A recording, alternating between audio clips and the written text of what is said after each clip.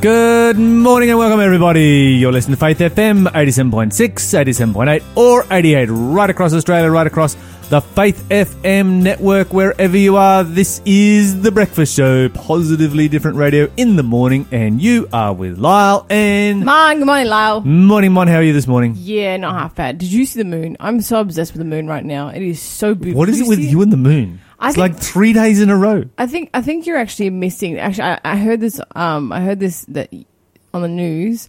The best time to see the moon is actually just after 6 o'clock, and you're always here in the studio just after 6 o'clock seeing the moon.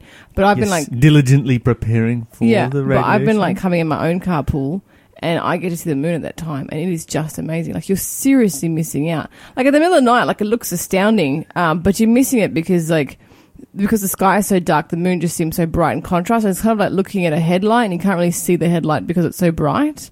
But if you look at it in the daytime, like in the early morning around 6, you see like all the craters and stuff, and it's just astounding. All the different shadows. Yeah, it's unbelievable. You have to, like, tomorrow morning, I'm going to like call you. And I'll go outside. Go have a look. Look at the moon. Yeah, especially because like you see it with the sunrise sky, and it's low hanging and it's huge. There's something going on. Well, there you go, listeners. Monica has discovered something new in the sky, and she is fascinated by it. Like a cat with a bullet string. What are you grateful for this morning, Lyle? Ooh, what should I be grateful for this morning? Let me think of something from my holiday. I am grateful for Spinifex. There's no way. You're actually grateful for Spinifex. No, I seriously am. Why? Okay. Until you have seen it and experienced it, you will not understand. So Spinifex is a thorny, prickly, rubbishy kind sounds like nothing you'd ever be grateful for. No, I'm super grateful for it. Thing that grows in the desert. In fact, it covers 1/3 of Australia. Did you know that? 1/3 of Australia is covered by Spinifex. Now, it grows in a clump, and nothing much grows around it, and it will grow like on zero moisture. It'll just grow in dirt where there's just like nothing. And it grows in these clumps, and what it does is it forms a whole landscape of dots. And when the sun gets low, you just have all of these balls that look, from a distance, it looks like cotton buds all over the hillsides. It's very cool. Okay. Yeah, it's very cool. So I'm thankful for Spinifex. Yes. And I learnt where Aboriginal dot art comes from, because when you look at the hillsides, it's covered in dots. Oh, that's cool. I don't know. I need to check that with an Aboriginal person. I'm going to give you one more week for being grateful for stuff that's on this trip. But anyway, let me tell you about the 1 week. You got 1 week, and then you have to get over the show. Anyway, great show coming up. Get over the show. Get over the trip. Great show coming up for you today. This is a reminder, you are listening to the delayed broadcast here on Faith FM. If you would like to listen to the live show and interact with Mon and myself for the breakfast show, then simply go to faithfm.com.au and press play, or use the TuneIn radio app. Just another day that my Lord has kept me. Yes, it is just another day that I've been in my Savior's care. Yes, it is. Wanna say He threw His loving arms all around me. Yes, He did. And there I found peace and joy right there. Another day, I've been working in God's vineyard. Oh yeah, another day, you know He kept me by His side. Oh yeah, He said I know just how hard you've been living. He said, I want you to sit down, rest a while. Oh, well, when I get on home in my God's kingdom, oh yes, I'm gonna sit down. I'm gonna sit down all around the throne. Oh Lord, and He'll be there with arms spread wide open. Yes, He will. heal. I'm gonna hear him say, my servant, welcome home. Oh Lord. Well, another day, I've been working in God's vineyard. Yes, I have. Another day, you know He kept me by His side. Oh, yeah. He said, I know just how hard you've been living. He said, I want you. Said I rest a while with you. And that was the Soul Stirrers starting our day here on Faith FM with Just Another Day, but it's not just another day because it is, what is it, Thursday? Thursday, the 18th of July, and we have Dr. Sven Erstring on the phone. But before we go there, give us a clue for the quiz, Mon. Today's quiz is a Who Am I quiz. And the first clue is this. You ready, Lyle? The man who killed me would receive the king's daughter, great wealth, his family, father's family, and his father's family would be exempt from taxes. Whoever killed me would get the princess. If you know bunch the of answer to money. that one, give us a call, 1-800-324-843, and you will have a prize coming your direction. Yeah, you won't win a king's daughter or great wealth, and your family won't be exempt from taxes, but you will win a really cool prize from Faith FM. That's right. Indeed. You. 1-800-FAITH-FM is the number to call. Okay, so joining us on the phone this morning is Dr. Sven Erstring, and you might be wondering, why are we having an interview now? Well, that reason for that is that the Faith and Science Conference that Dr. Erstring has put together is happening right now, and he is a very busy man and has taken 15 minutes of his time to talk to us about what is happening there, but needs to get to a meeting as that program begins to start. Dr. Sven, welcome to the show. Thank you, Lyle. Good to be back with you and Mon. Fantastic. How is the Faith and Science Conference going? It's been going very, very well. It's we've got over 200 people there, and just right on site at Avondale College of Higher Education in Cooranbong, and we have between 80 to 100 people watching it through live stream all around the world in Germany and Melbourne and places like that. So it's been a really, really exciting time. And look, the atmosphere is one really of learning. It's also a real sense that we want to connect with God. Sometimes we can look at science and it's all about DNA and data and mathematics. But ultimately what we want to do is look beyond the science and actually say, wow, we could connect with the God who created all of this. And the science merely opens up these windows of opportunity to see his creative power. So it's been really, really great. That's fantastic. So you've got a Christ-centered science program. That sounds very exciting indeed. And Yes. what have some of the give us a bit of a rundown of some of the highlights for you so far? Well, the highlights for me, certainly I'd start off by saying the highlight has been that we have been focusing on prayer. Now, that may seem a little bit odd, especially if you've studied science at university or you've been to a science conference yourself, because if you go to Berkeley or Boston or places like that where they have a science conference, they won't spend much time in prayer. But we are a faith and science conference, and so we've been really connecting with God through prayer. So that's been a real highlight. Another highlight has been that we've been starting to look at and really go down into the depths of what makes us, in terms of living beings. So we're going down to the DNA. We're looking at epigenetics as well, which is a really fascinating area, which means that instead of looking at DNA as just a kind of long string of letters where you just read it off, there's actually mechanisms in the DNA or in the cell which is looking at using different parts for different times and switching things on and off, and it's based on what we do, our lifestyle. It's based on our hereditary, and we can really adjust how our physical life moves forward, which is really, really, really important from a lifestyle point of view.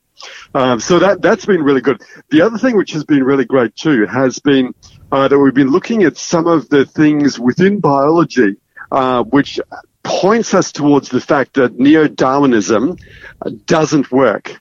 And so that's been a really, really exciting opportunity as well. So those are some of the highlights, Lyle and Juan. Now, you mentioned there that, neo-Darwinism doesn't work, looking at some of the evidences for that. Can you give us one or two of the points that have been brought forward that have sort of made an impact on you as far as, really demonstrating that this just simply does not work? Yeah, certainly we can see evolution occurring at what we call a micro level. So, you have dogs, different breeds of dogs. You have lizards that have different kind of colors or skin thicknesses or size depending on where they're living. So certainly we would see it at that micro kind of level. And what I see there is that's a kind of adaptation mechanism that God built into all living beings, so that we could, if we move, from Perth to Newcastle, or as you have done. As we have done, or being more realistic, if animals move from a place in Asia maybe to Australia, they can actually adapt to the environment and they don't just die off. It's really a survival mechanism. But in terms of looking at neo-Darwinism in terms of generating life, well, first of all, we need to look at the living cell itself. And what we see there is that the probability that a living cell could organize by chance without any intelligent design is in the order of one chance in 10 to the power 190. And that's just part of it. We could even go more, and there's other estimates which look at 1 to 40,000. So we're looking at incredibly small probabilities that just vanish into statistically being improbable. So that's one of the first ones. The second one definitely is this idea of the epigenetics. So there's a whole lot of regulators and control systems which are working with the DNA material. And a good way to describe it is to think of DNA like a piano keyboard. And I know that Lawson loves the piano, but imagine that you could use the same keyboard and you have a different piece of music in front of you, and you could play jazz, you could play Beethoven, you could play Bach. On exactly the same keyboard. And epigenetics is like that. Using the same DNA, you can use different things. So those are a couple of things. Another one which has been really interesting as well is the idea of orphan genes. Orphan genes are genes which only occur in some species, well, in specific species, but you don't find them in other species, which you'd expect they would occur if we had evolved from chimpanzee-like animals and all the way down to, a common cell way back billions of years ago. So it's a fascinating kind of area. One that I found really interesting as well is, which I talked about yesterday, was the whole concept that life is based on a DNA alphabet. So you've got A, C, T, G. And the acronym was given Australian Capital Territory is good. So whether that's true or not, that's the acronym or the word play that was used. But the thing is why is it only 4 letters? Because computers use 2 letters, 0 and 1. And in English, we use 26 letters, A, B, C, D, all the way through to Z. And in Chinese, you use 30,000? Yeah, exactly. Use all the characters. But for right across the board, all of life that we know uses those 4 letters. They're optimal, but we have no idea there's no pathway through which we could get that to arrive by chance, or you can't get it to evolve as well. So those are a number of many reasons why biologists themselves are saying that neo-Darwinism, in terms of describing the origin of life in its totality, doesn't work. Now, at what level is this being recognised by scientists generally today? Is there a general recognition starting to take place amongst scientists, people of faith or people of no faith, that this is actually the case? Yes, certainly.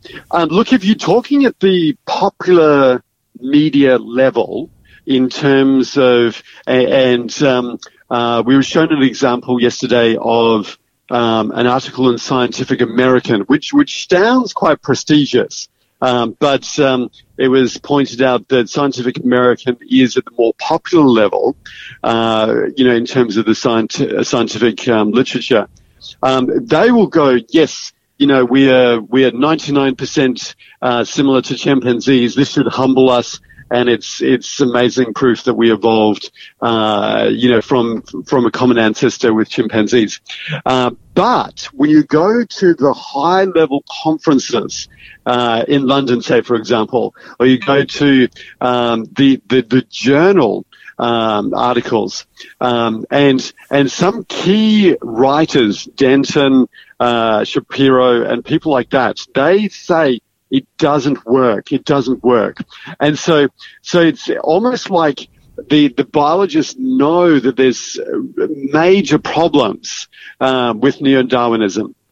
But media to in many ways just to for whatever reason, I guess to stick with the evolutionary story, just to keep the paradigm going, continues to maintain that. Maybe because they want certainty from science, but it's certainly recognized that neo-Darwinism doesn't work, and that's even from people who don't believe the Bible and who are not Christian or don't even believe in God as well. So it's really fascinating, and we should really learn to evaluate things. And the science that comes to us, even through the media. Absolutely. Now, Peter Watts was here yesterday, and he's been at the Faith and Science conference. He mentioned your opening address and some interesting concepts that you were addressing on that first day. Can you tell us a little bit about that? Yes. So what I was focusing on is a concept in science which is called methodological naturalism. So methodological naturalism is based on this idea that to do science, we need to exclude or never appeal or refer to God, inspired writings like the Bible and the Spirit of Prophecy, or to miracles. Now, why would they do that? They would do that because scientists want to find natural laws, the regularities.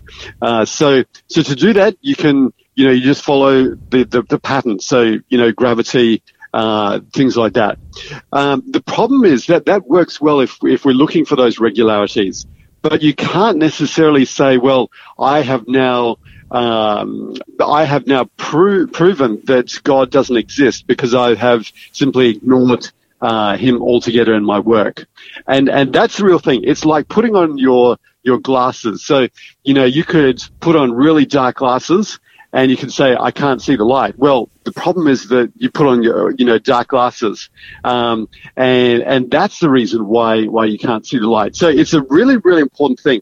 And the conclusion that I draw, which I shared on Tuesday afternoon, is if you want to know whether God created living organisms, so animals, plants, fish, birds, if you want to know whether God created them through a series of miracles in 6 days, basically that takes a miracle. It takes a revelation from God, both through the Bible and also God speaking to us through his Holy Spirit. So it's not a case of just going to the empirical data, not to the scientific data. And certainly You can't say, okay, well, we'll use science when it's constricted by methodological naturalism to help us find that out. So it's really, we need to be open and humble to what God can do and what he's speaking to us to really understand what he did in creation. Yeah, one would think that science should be by nature open to all possibilities rather than excluding some possibilities.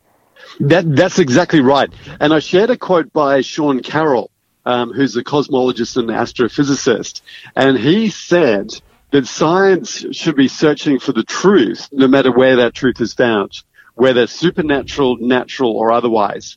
That's in his book, The Big Picture.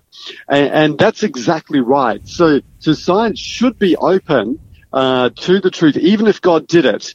We should be open to that, and that's what we as scientists and as Christians, I should say, are really open to. We do not want to blindfold ourselves to God's work in the world. Fantastic, Dr. Sven Östring. Thank you so much for joining us this morning, and all the best with the Faith and Science Conference as it continues today and tomorrow. That was Dr. Sven Östring. We'll be back in just a moment after this song.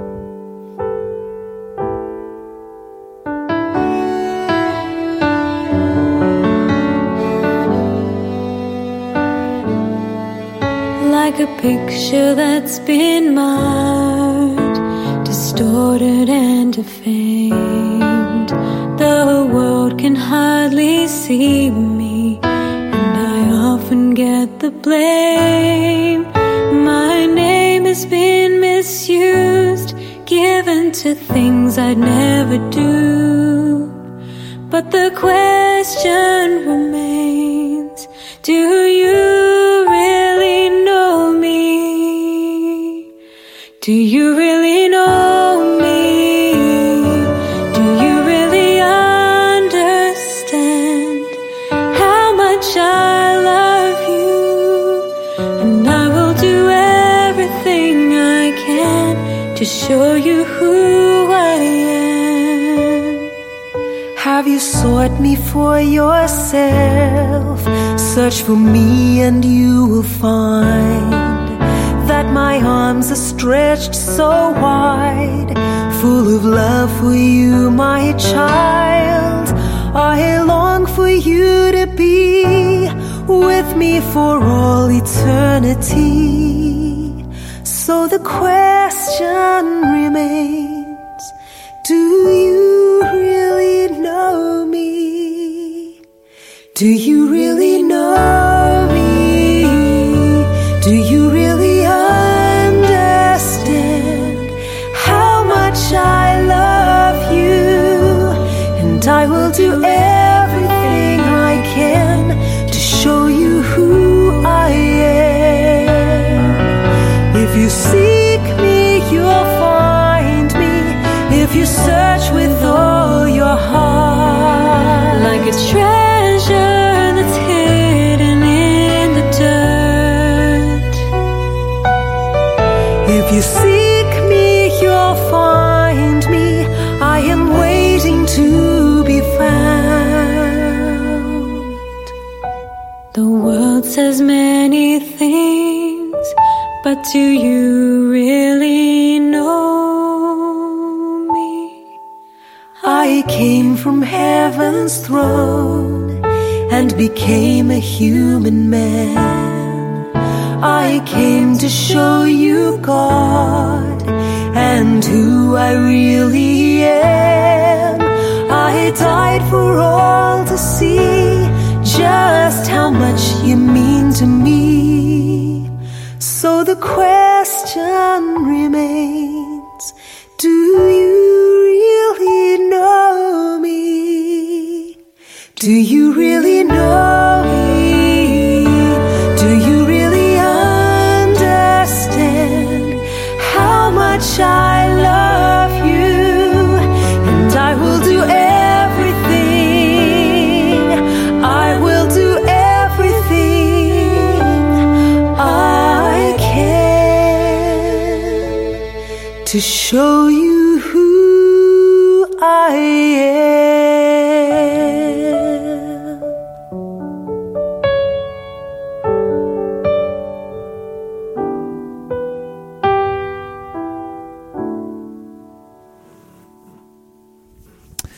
That was Carly Fletcher with Sandra Enderman. Do you really know me? Here on Faith FM, Mon, give us another clue for our quiz. Who is this famous person? Give us a call, 1-800-324-843, and you will get a prize for finding out who was going to get a prize. Kind of. No, not quite. Yeah, I worded that wrong, didn't I? The first clue was all about a prize. Yeah, it was whoever killed this person would get a big old prize. Clue number 2, when chased by Saul, David went to Ahimelech, the priest, and got my sword from him. Yeah, whose sword was David in possession of? There was no other sword like it, the None. Bible says. Yeah. This It was must have been quite a piece of cutlery. significant. Yeah, you could really carve some stuff up with this one. Indeed. Give us a call, 1-800-FAITH-FM, if you think you know who that is. All right, Mon. Wow, I have some really cool news for you. So I'm sure you saw this episode of television work on YouTube like I did. It did go viral a little while ago. They were doing a piece. This is based in the States, where they have a system where people who have student debt or medical debt in particular, medical debt, it gets sold. The debt gets sold to debt collectors, and the debt collectors pay a fraction for it, right? Mm-hmm. And then they have the job of chasing up the people who owe them money and trying to get, their money back plus the interest, well, so to speak. So that's their investment. Yep. And the show that we watched, I can't remember the name of it, but the host of the show did this whole segment about it and how it was such a crazy situation that other people could buy your debt from a medical institution, which kind of makes you think, why can't you just buy your own debt back at a fraction of the cost, right? Yeah, I know, that's actually right? a really good idea. Yeah, it's like crazy, just set up a little debt collection company, buy your own debt back and halve it. Yeah, it's like if I owed Producer Shell $10 and Producer Shell couldn't be bothered getting on my case about it because she's got other things to do, so she sells my $10 debt to you For $5. for $5, and then you come after me for the $10 so you get your $5 back plus your $5 profit. It's like, why wouldn't I just buy my own debt at $5 from Shell and then have halved my debt? Like, it's crazy. I think it would be a little bit more involved than just that. But it's still crazy that they're allowed to sell debt. If you had a big enough debt, I'm sure there would be a way of making it financially viable to do so. Yeah. I just don't understand why the medical institutions don't offer that reduced rate to the people. Like, if they're happy to then get a much smaller margin for it, why don't they say, hey, look, we'll reduce your debt down to this. Anyway, it's called buying pennies on the dollar. And it happens a lot in America. It's big business. So debt collectors will just buy up massive amounts of debt. They don't go pick one debt. They're like, how many debts can I get for this chunk of money? So they get a whole bunch of debt. And then they basically start harassing people and they get really volatile and can be quite vicious and scary. Yeah, I think if I had that job after a couple of years, I just want to commit suicide. Yeah. It'd be like, whoa, it'd be hard on your soul. Exactly. And especially because a lot of these people who are struggling with the debt are often people who, are in dire medical situations. Like, that's why they have the debt, because they're unable to work to pay it off because they're, something's happened. They're suddenly, confined to a wheelchair, or they're too sick to come in, that become like vegetables. And it's just a sad situation that they have over there. And since that episode has aired, right? Mm-hmm. I forgot. I think it was Jon Stewart. It was a talk show, and gone viral. Guess who has stepped up to the plate? I have no idea. Churches Yes. have come out swinging. Congregations have been taking up collections, and then as a church entity, as a church body, been purchasing like debt after debt after debt, and then just clearing them as an outreach tool. Because then they send a letter. Because they don't need to make profit. They don't need to make profit. And then they send a letter and they say, hey, this is your local church. We just want to let you know that we've paid off your debt. Wow. P.S. Do you want to come to church? Like, how cool is that? How cool is that? So here's a story of one particular church that's done it. So 6,500 families are going to be getting letters in the mail this week, letting them know they've just been paid, basically by people they've never met. So it's Senior Pastor Dan Glenn and his congregation, which is the Stenson Baptist Church. The way they actually came into doing it is they found themselves with an extra Sunday at the end of its fiscal year calendar. And the leaders decided that on June 30th, just gone, the money collected during the service would be donated to charity. What do you mean they had an extra Sunday? They had 52 Sundays. I don't know how Or 53 Sundays. I don't know. I don't know how they did it. Maybe they did. I'm not an accountant, Lyle. I don't know these things. Anyway. But so the plan was to split the proceeds to support a group foster home that provides services for underprivileged folk in the community, and also help the residents of their home county to pay their medical bills. Now, the original goal for this church was $48,000, right? Congregation, when they heard about what was going to happen, which was only about 350 people, responded to the call and raised a staggering $153,876. So basically more than 3 times the original goal. So almost like $155,000. And so with this donation, they were able to fund not 1, not 2, but 3 foster homes for an entire year, plus wipe out the medical debt of struggling families in 4 additional counties. Like, can you imagine, Lyle, wiping out the collective debt of an entire county? Like, I guess like in Australia we would say a suburb, maybe. Can you imagine just wiping out the debt of everybody in that suburb? I feel like the whole suburb might just levitate because everyone would just feel a bit lighter and start glowing. I think so. It might just be walking around on clouds. So they did this through a New York-based charity called RIP Medical Debt, which does exactly what I explained. Like, it buys debt for just pennies on the dollar to leverage the money's impact. And guess how much debt they wiped out with their little contribution? Like, if they hadn't, like, if they had left the debt there, how much the people would still be owing? I have no idea. $7.2 million. Wait a minute. They bought $7.2 million worth of debt for how much? $153,000, basically. You've got to be $7.2 million. One local church, 350 congregation members, $7.2 million of debt. That's amazing. And that's absolutely astounding. Absolutely astounding. That is blowing my mind right now. And because I was thinking they wiped out maybe $300,000 worth of debt. $7.2 million. That's how cheap you can buy debt as a debt collector. And they got the idea after hearing other churches are doing it. So churches all over America are stepping up to the plate and doing this. And they are using this New York charity, the RIP Medical Debt. You'll never believe where RIP Medical Debt comes from, right? You remember the Occupy Wall Street political movement? Yep, vaguely. Yep. So don't remember much about it, but anyway. You know, there were protests and encampments in New York and cities around the world in the financial districts. But apparently in the New York one, the 2 founders were actually working on Wall Street, and they were just, suits and tie kind of guy. And the offices were right near the protest encampments, and they were actually inspired by the movement, inspired by the people who were doing the protests. And the 2 of them, even though they're, visually on the other side of the fence, there were some of these, sharks in suits who were working on Wall Street. They're inspired and decided, what can we do? And because they have, a great understanding of how all this debt works, and they figured out we could actually set something up here. And so, yeah, over the years, they've, I think, over $135 million in debt. It's been wiped out. Been wiped out through these 2 guys who got inspired by the Occupy Wall Street protests, set up RIP debt, medical debt, and they've just been doing it ever since. And I should say that, a lot of people get into debt for really ridiculous reasons. We need to understand that, and there's no excuse for getting into ridiculous debt. What you've got taking place here in the United States, and unless you've lived in the US, you don't really understand this, is one of the worst medical systems in the world, and one of the most expensive.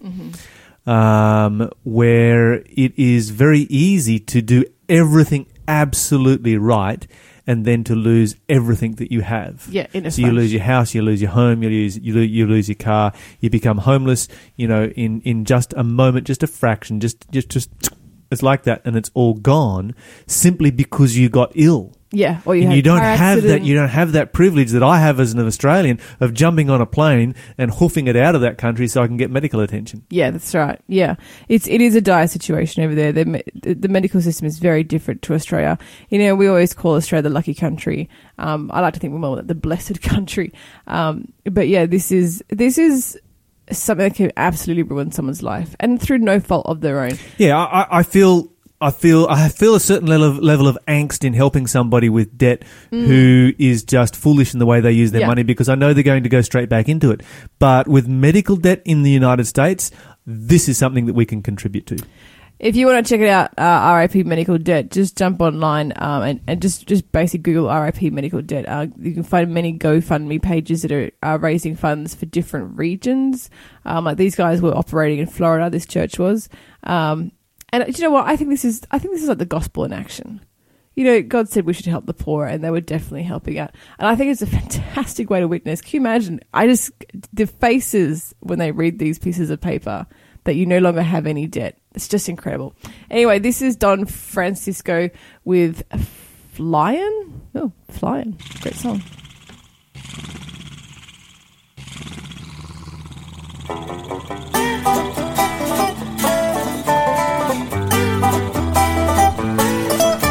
Like everyone else, I try to fly through my life using only my feelings and instincts.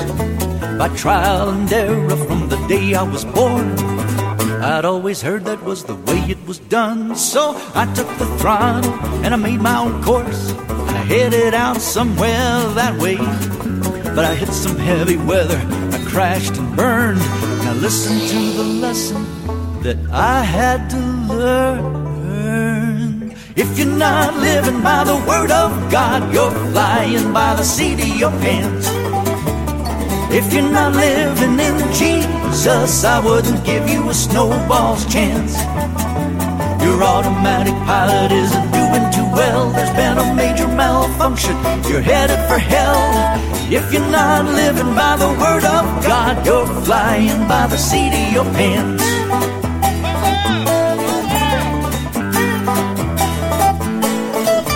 Now life may bring me some spins and some dives, zero visibility too. But by His direction and by His word, I know I can make it through. With a Spirit as co-pilot here inside, using this flight manual for my guide, I'll make a 3-point landing on the other side. And brother, He'll do the same for you. But if you're not living by the word of God, you're flying by the seat of your pants. If you're not living in Jesus, I wouldn't give you a snowball's chance. Your automatic pilot isn't doing too well. There's been a major malfunction. You're headed for hell. You'd better stop flying by the seat of your pants and start living by the word of God.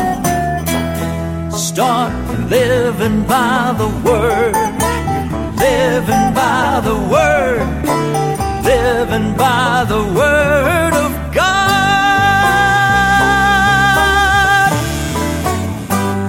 Well, there you go. That was Don Francisco with Flying BTSOYP. I wasn't sure that was. Yeah, I didn't know how to announce that. What? I was glad that Mon was announcing that at the beginning, because I was like, "What is that?" I was like, I'll just go with the word flying. BTSOYP, flying by the seat of your pants. It's an acronym. Yeah, There and you a go. great lesson right there. Yes, You know, we need to be not flying by the seat of our pants. We need to be flying with Jesus Christ in control. Amen. Amen. Lyle, Yes. clue number 3. Who am I? I had a shield bearer go before me in battle. Ooh, he didn't even carry his own shield. I don't know why. Was it really heavy? Could you not It was a handle method of yourself? fighting. Oh, okay. It's a method of fighting where you have both of your hands and your entire body free for 100% attack, while you employ somebody, some poor schmuck, I was going to say, to I'd never sign up for that basically job. carry a shield, and his job is just defend. He does nothing but defense. So it's a 2-person Set up. arrangement where one person does 100% defense and the other person does 100% attack, So rather from than arrows? defending and attacking at the same time. Yeah, that particular person's job is to defend from everything. Okay. So even if someone runs up with a sword, you have to like sort of get between them and the person you're trying to. Yeah, you're just carrying a big shield and you're just there to bounce that sword off wherever it comes from. So it's kind of like a goalie when you play. Soccer. Exactly. It's like if you're playing a soccer game with just two people on your team, and you have one person who is the goalie and one person who is attack or forward. Yeah, forward. Yeah, that's the method of fighting involved in this particular arrangement. Yeah, cool. It didn't work for this guy. I was going to say, but that could be anyone from the Bible then, because it sounds like it might have been a bit of a thing back then. But anyway, it was a bit of a thing back then, but in this case, it failed. So this person had a shield bearer go before me in battle. Who might that be? Yeah. 1-800-324-843 is the number to call. Anyway, number of things floating around at the moment, but I thought this was an interesting story. And I lost the front page of it, but anyway. Where'd it go? Where did my front page go? Somebody's taken my front page of my notes. Is it sitting over there on top of your 20 million movie guide? There it is. You're right. Okay, the 18th of July, that's today. That's today. So current news. Yeah. I have a feeling it's not going to be current news at all. In 1870. Yeah, it's exactly what I was going to say. 1817. Why am I not surprised? 18th of July. So this day in history. This is this day in history. Yeah. The doctrine of papal infallibility was proclaimed. Ooh. As being infallible. Right. Okay, so it kind of goes like this. Within the Roman Catholic Church, you have 4 infallible sources of inspiration. So these are 4 sources of inspiration that cannot be wrong. And where are they from? Okay, so you have divine revelation. Yeah. That's kind of like when you have a dream from God. Yeah. Okay, so for instance, Daniel had a dream from God. Therefore, because it comes from God, it's infallible. Right? Does that mean anyone can have one of these dreams? Well, this is an interesting thought because the Bible outlines very, very clearly that there are tests for people who claim to have the gift of prophecy. And so, no, you can't just have anyone who just rocks up and says, hey, I've got the gift of prophecy, and you believe everything that they say. Yeah, because you could absolutely take advantage of people. You could take them for a ride. Yeah, because that's I could say right. right now, I had a dream last night, and the prophecy is that everyone has to come and give me a puppy dog. You might be flooded with... Look, I'm not going to argue with that. Not complaining. Flooded with fluff for a day until it gets a little bit overwhelming. But yeah. Okay, so divine revelation is seen as being infallible. And to a point, that is absolutely correct. When Daniel had visions from God as a true prophet of God, that was divine revelation and therefore it was infallible. The problem is that people no longer seem to apply the tests of a prophet and they'll accept pretty much anything that comes across their path. And so a lot of things can go out there as hoaxes. Sacred scripture is seen as being infallible. And in this one, I will agree 100%. I was going to say that sounds pretty sound to me. Yeah. But what are they claiming to be sacred scripture, though? Are they talking about the Bible and the Bible alone? Okay, so they've got the Bible and the Bible alone, but their Bible has a bunch of extra books in it. The Apocrypha and so forth. Yeah. Anyway, be that as it may, that's the view. Sacred tradition is seen as being infallible, and this is where it gets, in my opinion, very, very murky, because I can start a tradition today, and if it becomes widely accepted in the church, then it becomes infallible. Now, there's nothing wrong with tradition. Tradition is great. You know, there's lots of things that we do as tradition. It's tradition in our family to have Thanksgiving once a year. Fantastic tradition. Love it. There is a tradition in the way you can go to a traditional Adventist worship service, 3 hymns and a prayer and so forth, and it's fantastic. There's nothing wrong with that. But it's tradition. It's not a divine mandate from God. Yeah, it's not like you can't change it. That's right. Yeah. And then they have sacred magisterium. I don't even know what that is. That's the teaching authority. Okay. Of the Pope, in particular. Oh, I see. So when the Pope I figured that teaches, had to be in there somewhere. It becomes infallible. So those are your 4 levels of infallible revelation from God, according to the Catholic Church. Now, here's the funny thing. When they stated that the Pope had infallibility. In other words, it was impossible for him to err. They clarified that by saying it was only impossible for him to err when he spoke ex cathedra. Outside of a cathedral? Yeah, no, that's not what it means. After he stopped being the Pope? That's when he decides what are formal beliefs of the Catholic Church. So if he makes a statement says, this is a formal belief of the Catholic Church, it is impossible for him to make a mistake, according to this particular statement that was made in 1870. So in 1870, they said it is a formal belief of the Catholic Church that when the Pope states a formal belief, it is impossible for the Pope to err. It's so dangerous. So the Pope said, I'm making a statement, and it is impossible for this statement not to be infallible. To be fallible. Not to be infallible. Yeah. That's pretty dangerous, though. And since then, it's only been used once. I found this was interesting. Oh, really? Yes, it's only been used once. That's interesting. And that was in 1950. When the Pope proclaimed the Assumption of Mary. But there's been a few other statements that they have retrofitted it to. Okay, yeah, go on. I want to know what the Assumption of Mary is. I don't know what that is, but go on. Okay. We'll come back to that. But before we do... we will look at these other ones that was retrofitted to. They retro-applied it to Unum Sanctum that was stated in 1302, which was where the Pope stated that salvation was only available in the Roman Catholic Church. There was no salvation outside of the Roman Catholic Church. And that salvation required total submission to the Pope. What? So it was retro-applied to Unum Sanctum. And it was retro-applied to Infabilis Deus, which was a statement made in 1854 about the Immaculate Conception of Mary. So what's going to happen if what the Pope says is infallible, but they also say sacred scriptures are infallible? What happens if the two don't match up? Which has actually happened on a number of occasions. For instance, with coming back to the Assumption of Mary, the Assumption of Mary is not about... Well, I guess it is Mary assuming something, but it is about Mary being taken bodily to heaven. Okay.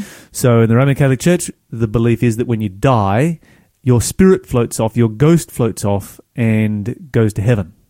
Right. This is not biblical in any way, shape or form. The Bible says that we rest in the grave until the resurrection of Jesus Christ, when Jesus returns.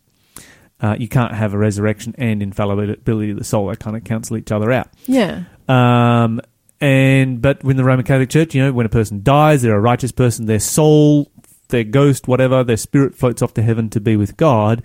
But with Mary, because she was immaculately conceived, she went there in her whole body. That's the Assumption of Mary. Okay. But it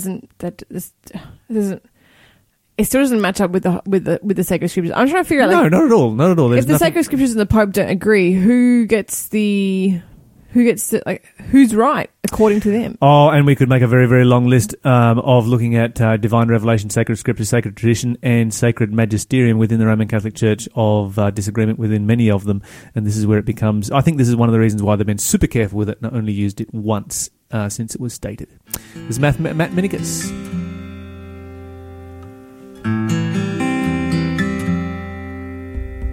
Save me, oh my God, for the waters have come up to my neck. I sink in the depths where there is no foothold.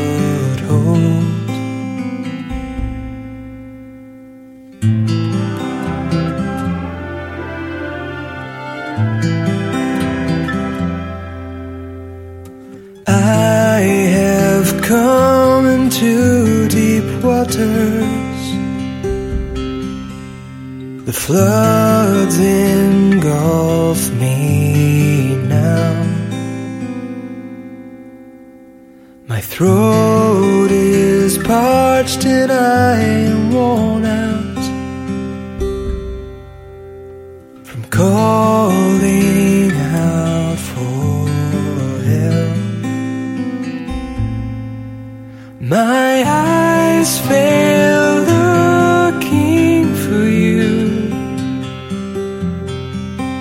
My eyes fail looking for you. For you.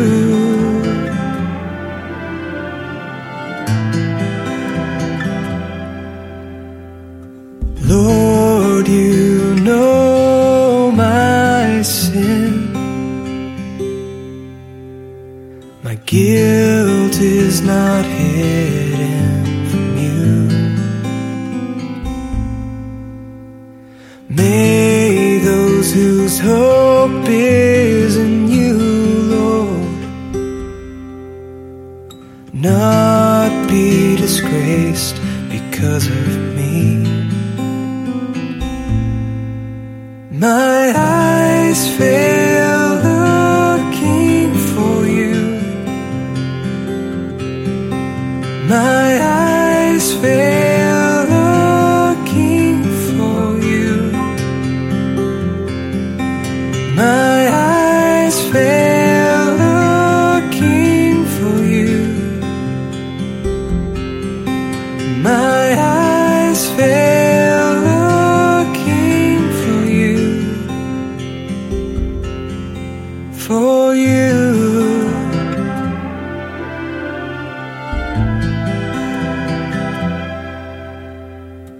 I am a stranger to my brothers,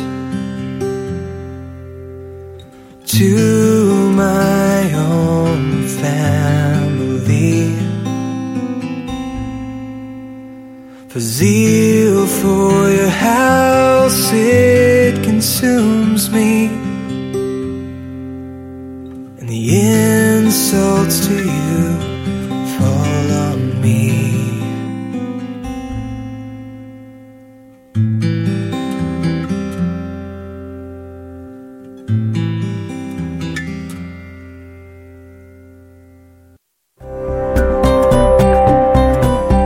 You're listening to Faith FM, positively different radio.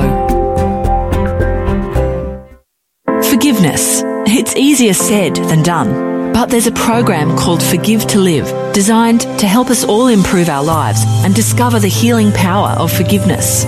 So if you're keen to take that first step, head to forgivetolive.org.au. How's it going, everyone? This is Mon and Lyle from The Breakfast Show. Hey, Lyle. I've got a question for you. Yeah. Is God for real? That's a really good question. In fact, it is such a good question that ex-atheist, devout atheist Peter Watts is doing an entire series of presentations on that very subject, answering some of life's deepest questions. Are you serious? Can I go to this? You certainly can. It starts this Friday night, the 19th of July at 7 p.m. and runs every Friday, Saturday and Tuesday night. Do I have to pay? Where can I get a ticket? It's for free. Simply call 0488 588 955. Lyle, I will see you there.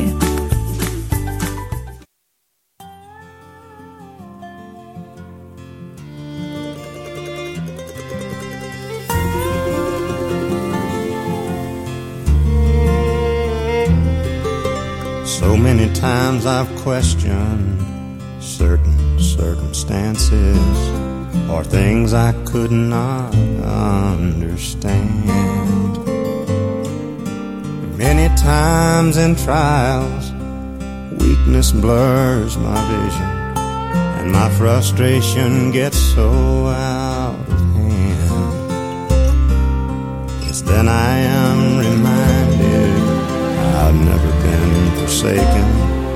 I've never had to stand the test alone. As I look at all the victories, the Spirit rises up in me. It's through the fire my weakness is made strong. He never promised that the cross would not get heavy, or the hill would not be hard to climb. He never offered victory without fighting, but he said help would always come in time. Just remember when you're standing in the valley of decision and the adversary says give in, just hold on.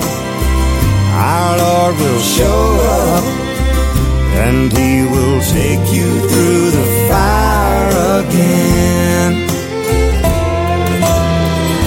I know within myself that I would surely perish if I trust the hand of God.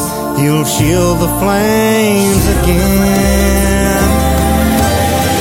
He never promised that the cross would not get heavy, and the hill would not be hard to climb. No. He never offered victory without fighting, but he said help would always come in time. Just remember when you're standing in the valley of decision and the adversary says give in, just hold on. Our Lord will show up and he will take you through the fire again. Yes, he will. Just hold on. Our Lord will show up and he will take you through the fire again.